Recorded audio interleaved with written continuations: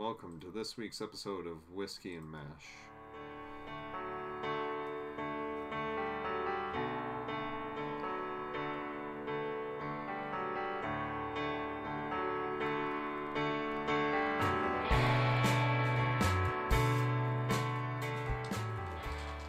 Welcome to this week's episode of Whiskey and Mash. I am Chris Pullman. And I'm Gloria Ackerman. And this week we will be talking about Season 8, Episode 21, Goodbye Cruel World, and Season 8, Episode 22, Dreams. And I'm very happy to say that I get to tell you about Goodbye Cruel World, and Chris gets the honors of talking about Dreams. That might sound backwards, but you will see. You will see. You will see. They begin discussing, I'm sorry. One thing quick. I'll mention this at the end, too. Okay. I'm sorry. Go ahead. I'm ruining your mojo. I'm sorry. Something coming up. We're going to have special episodes coming up because something that I found thanks to a tip from a podcast show that I listened to. I believe it was the Happy Jacks RPG podcast. Yes, I play role-playing games like Dungeons & Dragons. I'm one of those. Never played one in my life. Just thought I'd point that out right now. But you're going to, because somebody went to the trouble, and I'm grateful that they did, of making a MASH-themed RPG game, which is redundant since the G part is game, based on Powered by the Apocalypse. If you've never listened or played an RPG, it's kind of like cooperative storytelling in a lot of ways, and that's what it's going to be like. We're going to record a little bit of character creation, and then we're going to do at most like two actual plays. They're going to be longer episodes, at least probably in the range of an hour and a half a piece, unless I don't cut them. So those will be coming up. It'll be anywhere from 2 to 4 episodes. I just wanted to let you know those will be coming up. Because I just decided my character. Okay, go ahead. Good, because we're going to be playing this. We're going to be playing in the 8099th MASH. It's a fictional MASH unit. Basically, obviously the 4077th is fictional. The 8099th is as well, and it's basically in the same spot. It still reports up through I-Corps, and I'm actually learning a lot about actual MASH history, Korean War history by researching this. I'm going to be playing the company commander, the CO, and then Gloria, Laura, and hopefully your brother will be playing as people in the outfit. We'll get to who they are when we get there, but I just wanted to let you know up front, those are going to be special episodes that'll take place probably in place of this, right, for a couple of weeks. But you know, you can, so if you see those coming up, I'll label them. You can just skip over. I would encourage you to listen. I think it'll be fun. If you've never participated in or listened to a role-playing game, I think it'll be fun. I'm very nervous because seriously, I don't know what I'm doing at all. So it might be fun just to tune in to hear. It's going to be like cooperative storytelling, where craziness. But anyway, just wanted to let you know that up front. I think it'll be a good time. I would encourage you to listen to those. That'll be coming up in a couple of weeks. So anyway, I'm sorry. Goodbye Cruel World starts off with them in OR discussing, I think it's hilarious, they're discussing television and how cool it would be. Like BJ wants to just lay on the couch and watch television with his wife. I thought that's so him. And Winchester thinks it's a passing fad. Who's going to watch that? You know, how awful. Klinger, as company clerk, decides to decorate his office, brings a whole bunch of stuff in from Toledo, from his old bedroom, and it's a little much. We'll talk about that. There's a gentleman, Sergeant Yi, who is American but is mistaken a lot for Korean and has to always prove himself. Well, yeah, he's a citizen, but he is ethnically Chinese. He's ethnically Chinese. Korean, I'm not sure. Yeah. Yeah. I think that could be ambiguous. But yes, he's ethnically the guys that he's Asian. fighting against. Yeah. Yes. So, you know, that there's a story behind that and what happens to him. And we get to see Sydney Friedman Yeah. come aboard and talk with Sergeant Yi, and Klinger decides he's going to leave because they told him he had to take his whole room apart, and so Sherman T. Potter. Thank you. No. Sherman T. Potter. Much better. It could fool his own mother. That if you actually speak in the person's voice, apparently that helps you do their signature. Sherman T. Potter. Oh, that was a good one. That would have been a good signature. So that is pretty much what's going on in this episode, and let's just discuss how it breaks down. Yeah. Again, in OR, after talking about the TV, they bring in Sergeant Yi, and Hawkeye's going to work on him. The first thing he mentions is, look at all the scars all over this guy. Quite the hero this guy is. Yeah, he was in Stars and Stripes. Yes, he at this point threw himself on something to save someone. So yeah, he's out to be the good guy. It seems, and then once we see him recovering in post-op, all he can say is, "Hey, Doc, when do I get to go back?" Yeah, and he's like, "No, you're going home." And the look in his eyes immediately was like, "Home." Yeah, it just he couldn't accept it, and we find out why after Sydney has a chance to talk to him. Klinger, he didn't just put up a few things. No, he didn't. He had Oriental rugs. He had it was a crate the size of a twin bed. Right. And lamps. And in fact, Margaret walks in and says, "You have everything except the clock with in the stomach of something." The statue with a clock in the belly. And then Klinger kind of hides it a little because he did have that. Well, and the cheese. It was really tacky. Oh yeah, smelly cheese. It was I believe he referred to it as the gypsy equivalent of Limburger, and he just had it hanging in like cheesecloth from the rafter. And that's the first thing when Colonel Potter walked in. He didn't even see it first. He just oh, the smell. But that's Klinger's smell, like that's his home smell, so I could see where he would love that. But they told him he had to, actually he didn't say you have to take it down. He said gather some of your closest friends and come in here and see what they think. And I felt bad because he gathered, let's see, there was Margaret and he gathered his friends, BJ and Hawkeye. I'm trying to think, Winchester. Yeah. And they all just laughed at him. Yeah. Because it was tacky. Come on. It was tacky. Yeah. Okay. Potter referred to Klinger's decorating job as Polly Adler's parlor. Polly Adler opened her first bordello in 1920.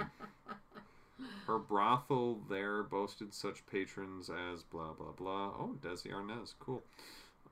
New York City mayor, mobsters. It has been theorized that the New York State Supreme Court Justice, Joseph Crater, missing since August 6, 1930, died in Polly Adler's brothel.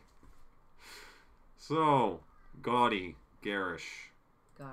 Two great words to describe. So Klinger was so hurt by that he actually had everything all planned to get a discharge. Yeah. And he had a 3-day pass. He had everything all figured out. And as he was doing his Sherman T. Potter signature, BJ walked in on him and kind of caught him. Yeah. Which Klinger, you know this won't work.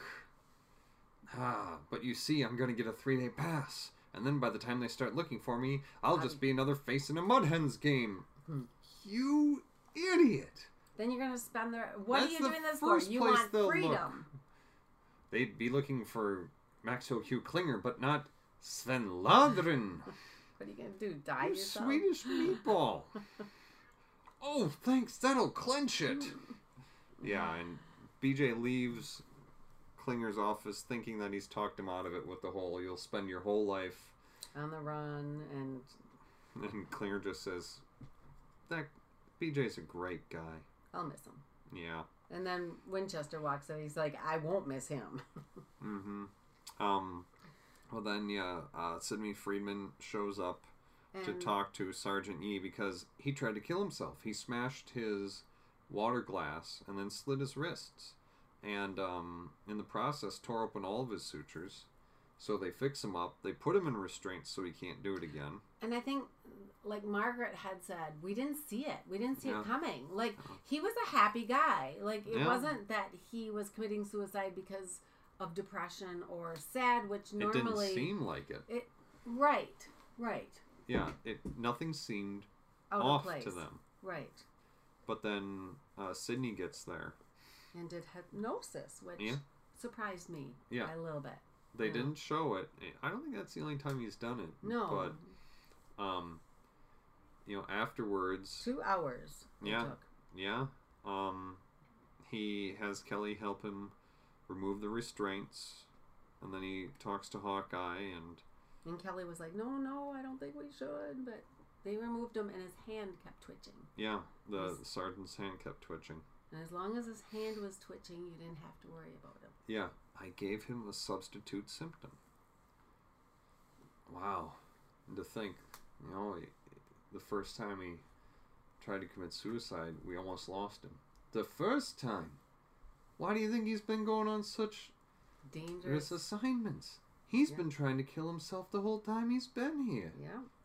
And then he called himself just a meatball psychiatrist. Yeah.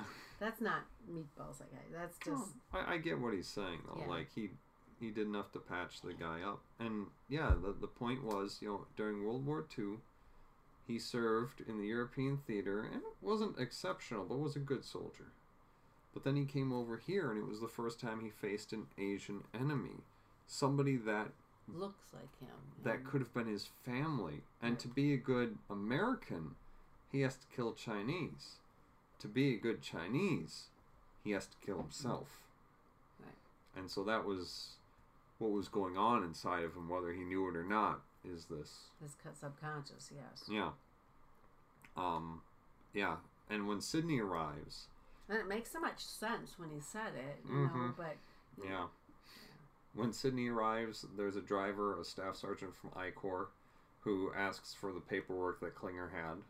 So that's when his discharge paperwork goes off to the I Corps HQ, and then Potter...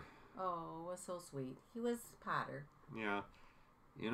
I know just the thing that'll get that twinkle back in your eye.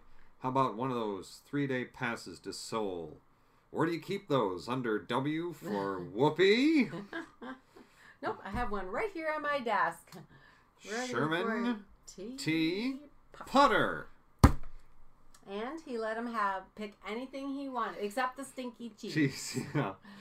Any one thing he wanted from his giant bed-size collection of, So then Klinger goes running into the swamp. BJ, Rizzo says that you just checked out the last Jeep. You've got to let me have it. What? No, I'm on fishing. No. You know that packet I said I wasn't going to send? I sent it. Klinger. I don't want to go. After the old man said that I could put up something of my own. He called me son. So he ends up conning BJ out of his Jeep, runs down to Seoul. Pretends to be radar. Yeah, gets to this, I don't know, I think it was like General, well, it should say on here, Lieutenant Colonel Burton D. Headley, talks to him, and I happen to know that that's a forgery of lies. Do I know you? Oh, gee golly, yes sir, I'm Radar. Or O'Reilly. O'Reilly, yes. Oh, you're Radar. We discussed. Funny, you don't look Irish. Oh, black Irish, sir. You remember the Spanish Armada? But he convinces the colonel to hand him back the paperwork, takes it back down to the 407th Double Seven, I'm assuming, destroys it. But then... he probably filed it under W for Yeah. whoopee. For whoops. Whoops. Potter at the end finds the little pad of practice signature. Sherman T. Potter. Okay. And...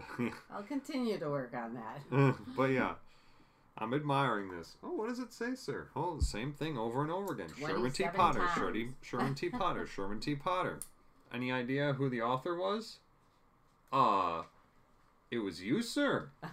You were signing your name in your sleep. Probably a good thing you didn't wake me then, son. Oh, By the way, there's too much swoop. swoop in your teeth. Oh my lord. That was the end. Yeah. Yeah. Good Very, episode. very, yeah. Sherman T. Potter. You know, I really did think that was someplace else, though, and I don't know why. But yeah, no, me too. Okay. I was a little, it was a little unfortunate with Sergeant Yi, but I get it. You know, it was a good episode in terms of that. And compared to the next episode, this one was full of laughs. Yes. Before we get there, though, guest stars recurring cast, we had Alan Arbus reprising his role as Major Sidney Friedman. We had Clyde Kusatsu as Sergeant Michael Yi. Philip Bruns as Lieutenant Colonel Burton D. Headley. James Carroll as the Staff Sergeant, the Courier. James Lowe. Kelly Nakahara as Nurse Kelly. Yes, they credited her for her lines in this episode, amazingly enough. David Kramer as an aide. Aide to the...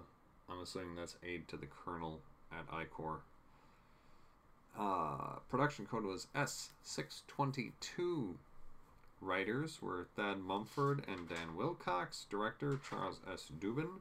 Original air date February 11th, 1980. Hey, these are getting close enough that I was almost born. Alright. Next, I have 2 pages of notes. On the next one? Yeah, Season 8, Episode 22, Dreams. This is one of those episodes where it just moved. It's like chock full. It was 24 minutes, but it felt like an hour. You know, that's how much was going on. Basically, this was another deluge episode where they're just inundated with casualty after casualty after casualty. The doctors, the nurses, everybody has just been on constantly for at least 2 days straight. The 8063rd is bugged out, so all the casualties are coming into the 4077th. And none of them are going out. Yep. So, Yeah, no ambulances, no bed space. They're literally having to construct bunk beds in post-op and use every square foot of space that they can for post-op room. And in the midst of all this, as opposed to like Deluge, where we see what it's like for the patients a little more, here we focus on the doctors, on the nurses, and all the senior staff, Klinger included, end up falling asleep. You know, just to try and get a little shut-eye. But the worst part about it is that when they fall asleep, the war follows. It invades their dreams with nightmares. And none of them sleep well. And we see from everybody, including Father Mulcahy, just the war is right there with them. That's the basic synopsis. It ends with them in the mess tent after this is all over. And they're all like, I'm so tired, I've got to go sleep. And Charles says, to sleep, perchance to dream. oh, let's stay in here a while. I could use some more coffee. I'll pour. I didn't want to deal with that dreaming again. Yeah. So, let me step through each of the dreams first, and then we can go back and talk Okay. about the intervening plot. Okay. So first we have Margaret. You're choking me. Oh, sorry. You're on the court. Nope, your shoe is. No, you were too. But Oh, sorry. Okay. thank you. Maybe I was doing that on purpose. Thanks. Subliminal. First we have Margaret, who knocks off for a little bit. And in her dream, she sits up in her cot in a wedding dress. And she walks out and she meets her husband, and they're sitting on their wedding bed in the middle of this open field. And you can hear a heartbeat, and in walks the ward. There's a line of soldiers, and her husband gets up and goes with. And as she's sitting there watching him go, a bloody hand comes up from behind her and just kind of asking for help in how it touched her, grasps her shoulder. And she, stands up and looks, and her bed is just littered with wounded now, just laying on top of each other. And then she's alone in this empty field, her wedding dress drenched in blood. BJ is next. His hands are cramping, so he's told to take a break. He goes out, lays down on a gurney, and falls asleep thinking of Peg. And all of a sudden, they're dancing in this kind of waiting ward. It's technically, it'd be kind of like between supply and OR. And there's a ball dance going on, and in from outside, or what would be outside, comes Peg downstairs. And then they're dancing, and they dance into OR and back and forth. And then Potter, because it's still OR. There's still surgery going on. Potter taps BJ on the shoulder, hands him a scalpel. BJ turns around and has to start cutting again, and Peg just backs out up the stairs. 2 men, helper, assist. Yeah. Next up is Potter. He called the lieutenant down at HQ who wouldn't send the jeeps and was trying to tell him, you have to send them. We don't have anywhere to put these people. And the lieutenant said, sir, I would be financially responsible. Why don't you call me again once the shooting is let up a little bit? So Potter falls asleep saying, I don't believe it. I'm surrounded by children who are telling me I can't play with their toys. And in his dream, in through his office doors walks a black stallion. And he mounts the horse. They ride out. He's galloping away. The war shows up. Not only did he wake up in his office to mount the horse, but then as he's running along, there's some Chinese soldiers who throw a pineapple grenade at him. And he just has a polo mallet and hits it away, and it becomes fireworks in the sky. And he goes through a little bit of brush, and there is a little boy riding a horse beside a log cabin. And from the cabin we hear, Sherman! Sherman, time to eat! And then Potter is woken up by Klinger. Just before he takes a bite. It's been so long since I've tasted her apple pie. Next up in the swamp, we see Charles taking a nap as they're setting casualties down around him. So again, they are using every inch of available space in camp for post-op. And as he's sleeping, all of a sudden the swamp wall pulls up, and there's OR, and Charles gets up, and he is in full like magician cape and gear, and he starts to do a magic show for all of the people in the operating room, and they are adoring him, and Klinger's passing around a hat, and he makes a cane appear, and he makes a deck of cards go from small to large, and they wheel in a wounded man with a chest belly wound, and Charles keeps performing, and he pulls streamers out of his mouth, and the man starts to choke on his own blood, and Charles is pulling flags out of his ear, and the man's starting to die, and the man dies on the gurney, and everybody is just staring at Charles, who's sweating. And Charles starts doing a tap dance with 2 sparklers, and he wakes with a start. Next, Mulcahy in post-op is taking confession from a young man.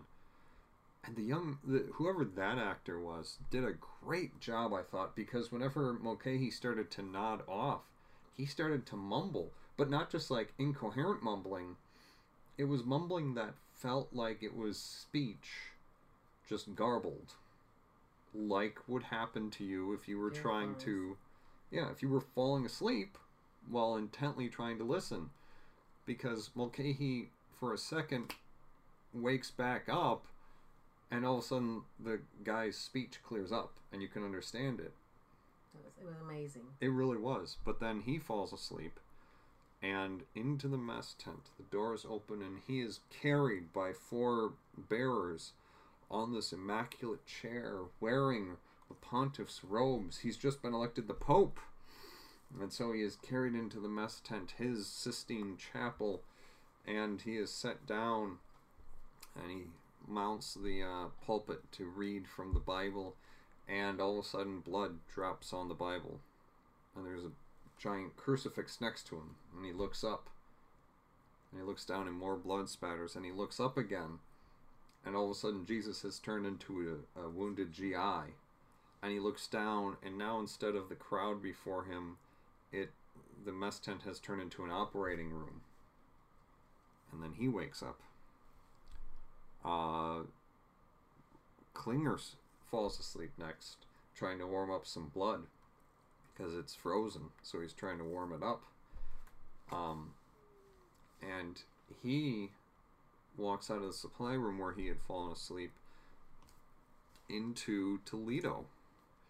Specifically, 7 South Superior Street. How do I know that's about where he walked out? Because he walks out and sees Tony Packo's, which is a real place in Toledo. Of course, Chris looked it up, found the... and we can be pretty sure that's about where he actually is in Toledo, because there are street signs, yeah. And the 3 of them that I looked up that I can confirm, Bowling Green was about 29 miles away, Sandusky was about 58, and Cleveland was about 112, which is pretty close from that location. So he actually, like, walked out. Whether or not that's actually what that looked like in 1950, who knows? But he walks out, he goes over to Packo's, and the streets are just deserted. You know, it looks empty.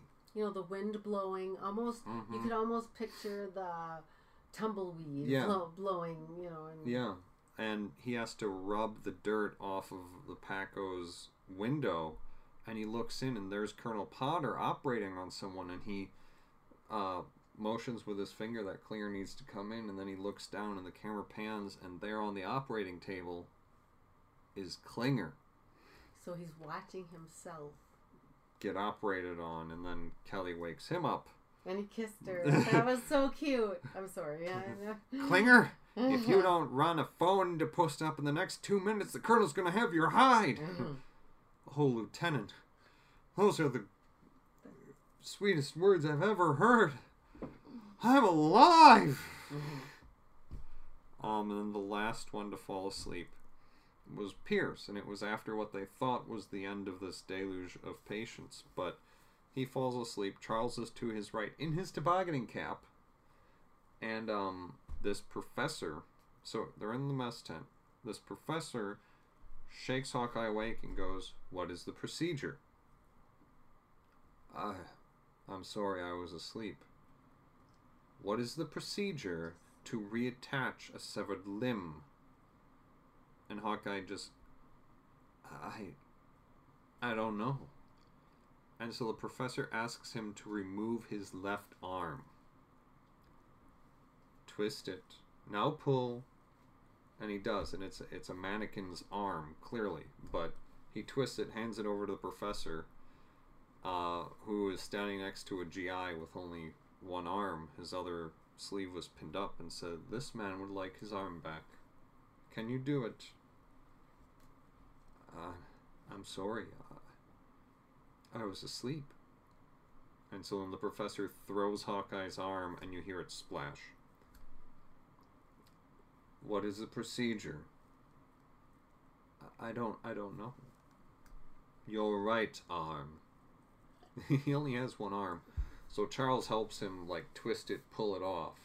And the professor throws that too. You hear a splash. And then the camera pans back, and you see Hawkeye, limbless, or armless, not limbless, he had his legs, in a boat that's floating in this pond, bumping up against all these mannequin limbs. It floats up, and you see this little Korean girl with a belly wound. and then he approaches a gurney with somebody on it. And then he hears chopper blades, and in his dream he just screams, "No!" And then he wakes up, and they're actual choppers, and Yeah. then the nightmare becomes real again. So that was fun. But that's the backbone of this. It was very bizarre. Yeah. Like, great writing. Great.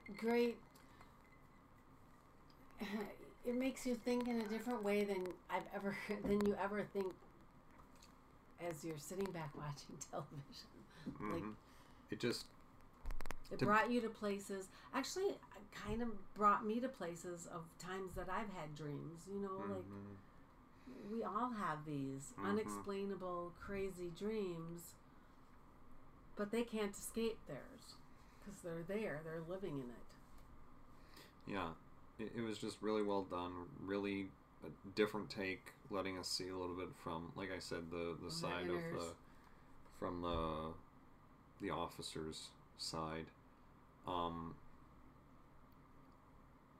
it was just, surreal and odd, and their dreams were the main part of this episode. Everything else was just kind of connective tissue, because it's, in OR, operating, outside of OR, trying to figure out how to get some of these soldiers out, in post-op, making the bunk beds where they have a lieutenant general, I think,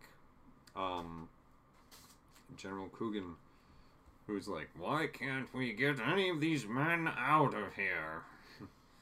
Well, there's a pimple lieutenant who won't send us any of his ambulances. Give me just 5 minutes to talk to him. And he does, because the general says, "Lieutenant, I'm sure that you have a very good reason for not sending those ambulances up here." "Yes, sir, yes I do."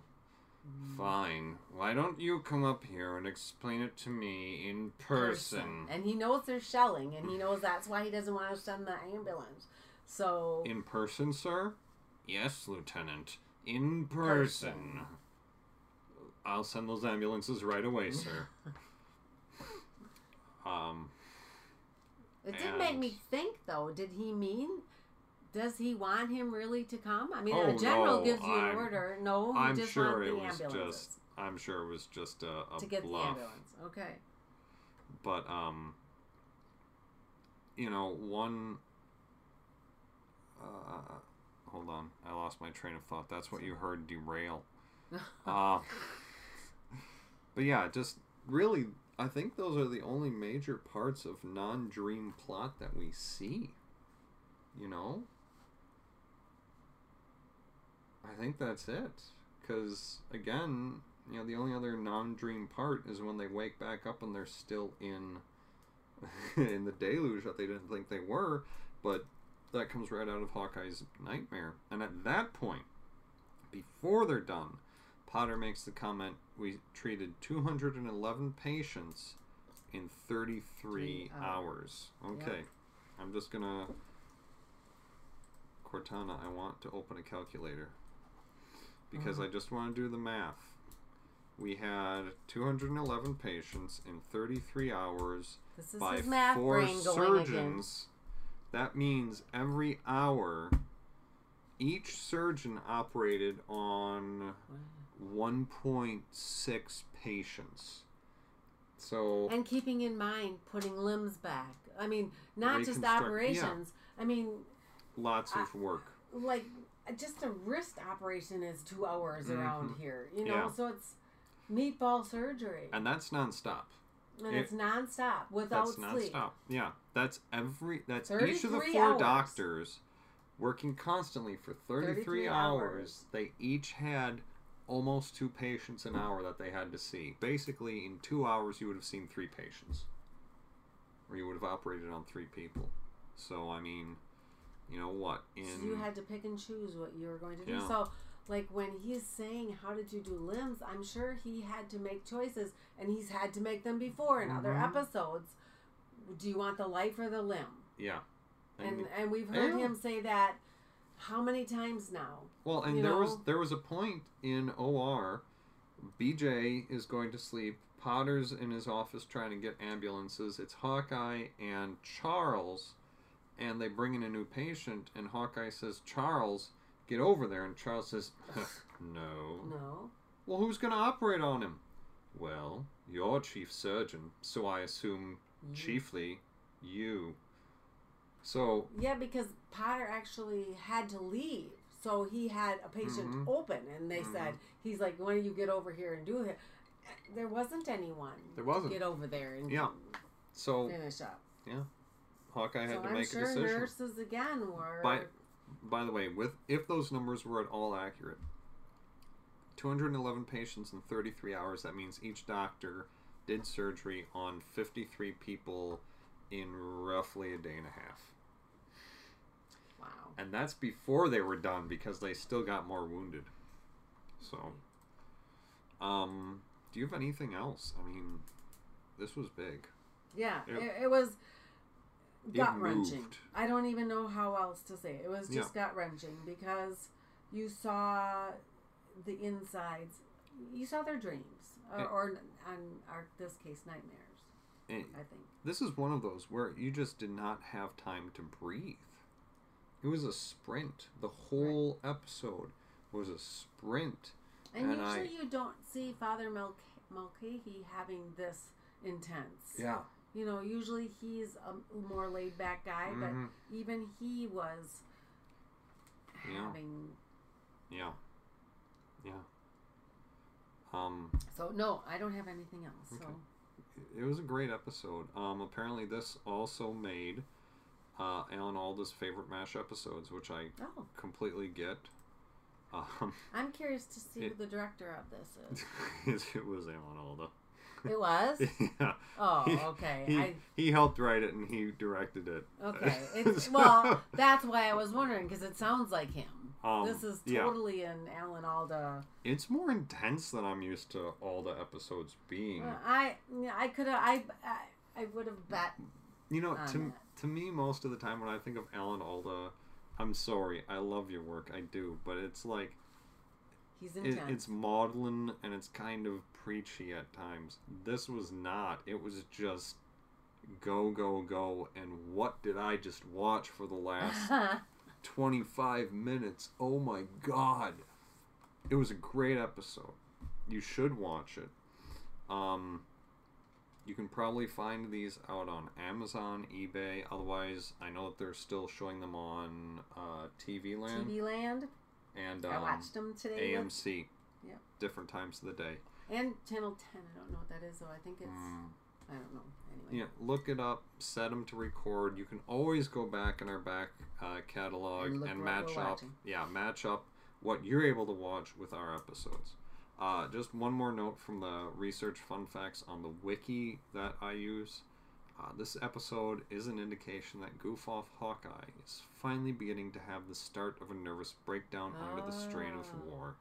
He has earlier symptoms in the late Captain Pierce when he confesses that he can't take the war anymore. And his dream. And his dream one, yeah.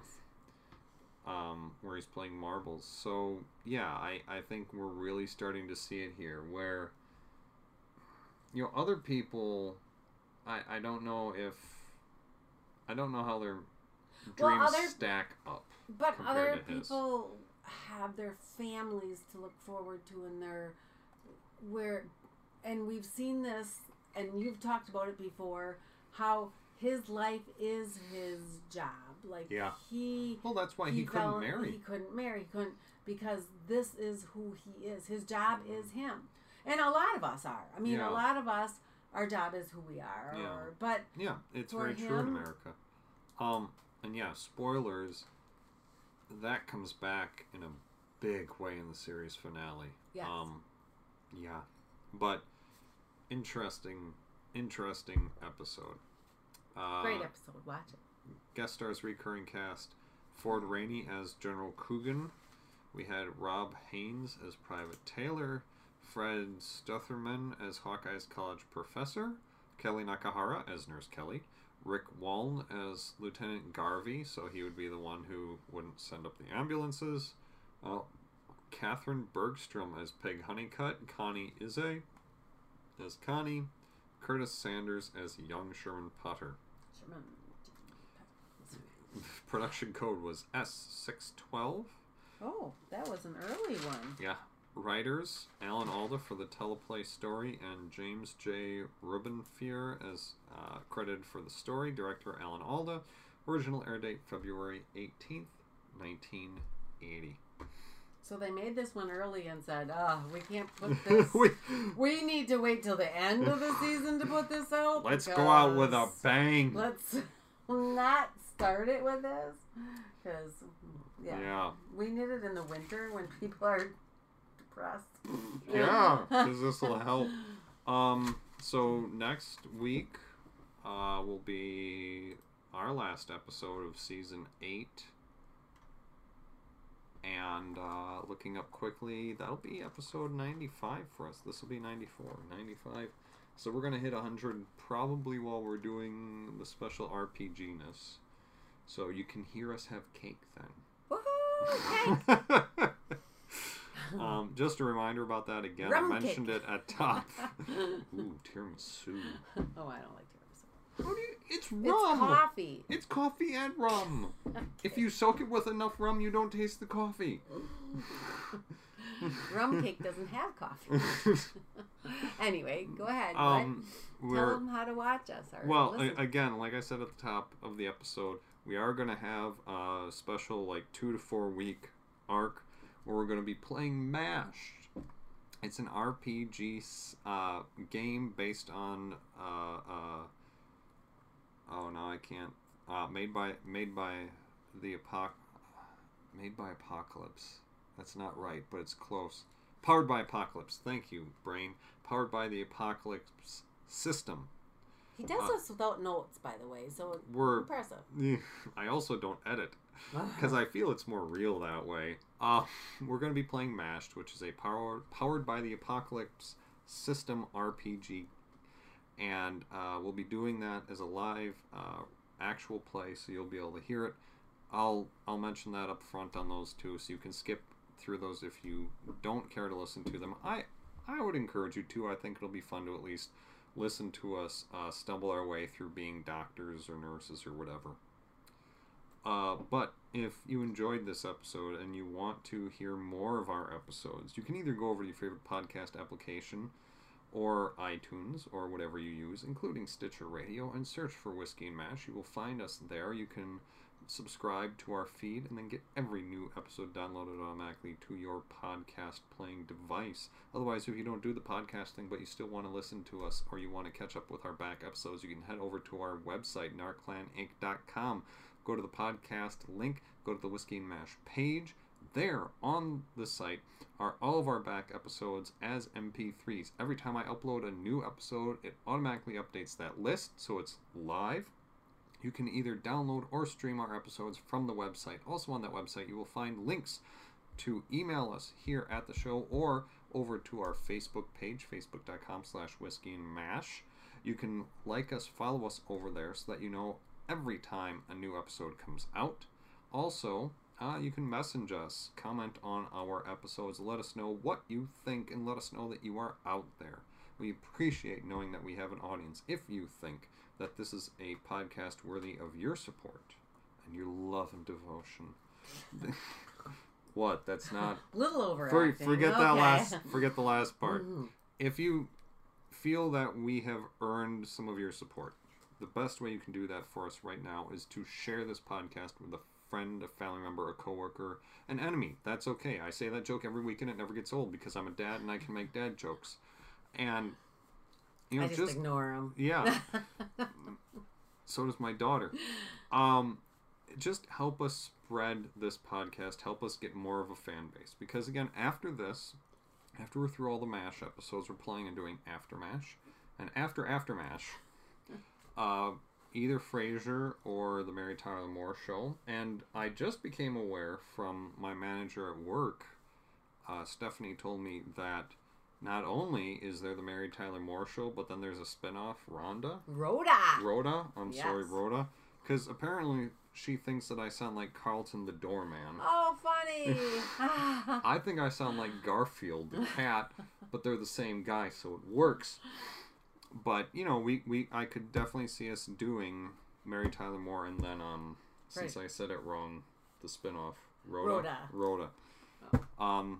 But I would like to get Frasier in there too, because I'm hoping to get Ben. Oh, cool. Your son on there. That would be great. He sounded interested when we brought that up a year ago. Yes. Ben, I'm still counting that.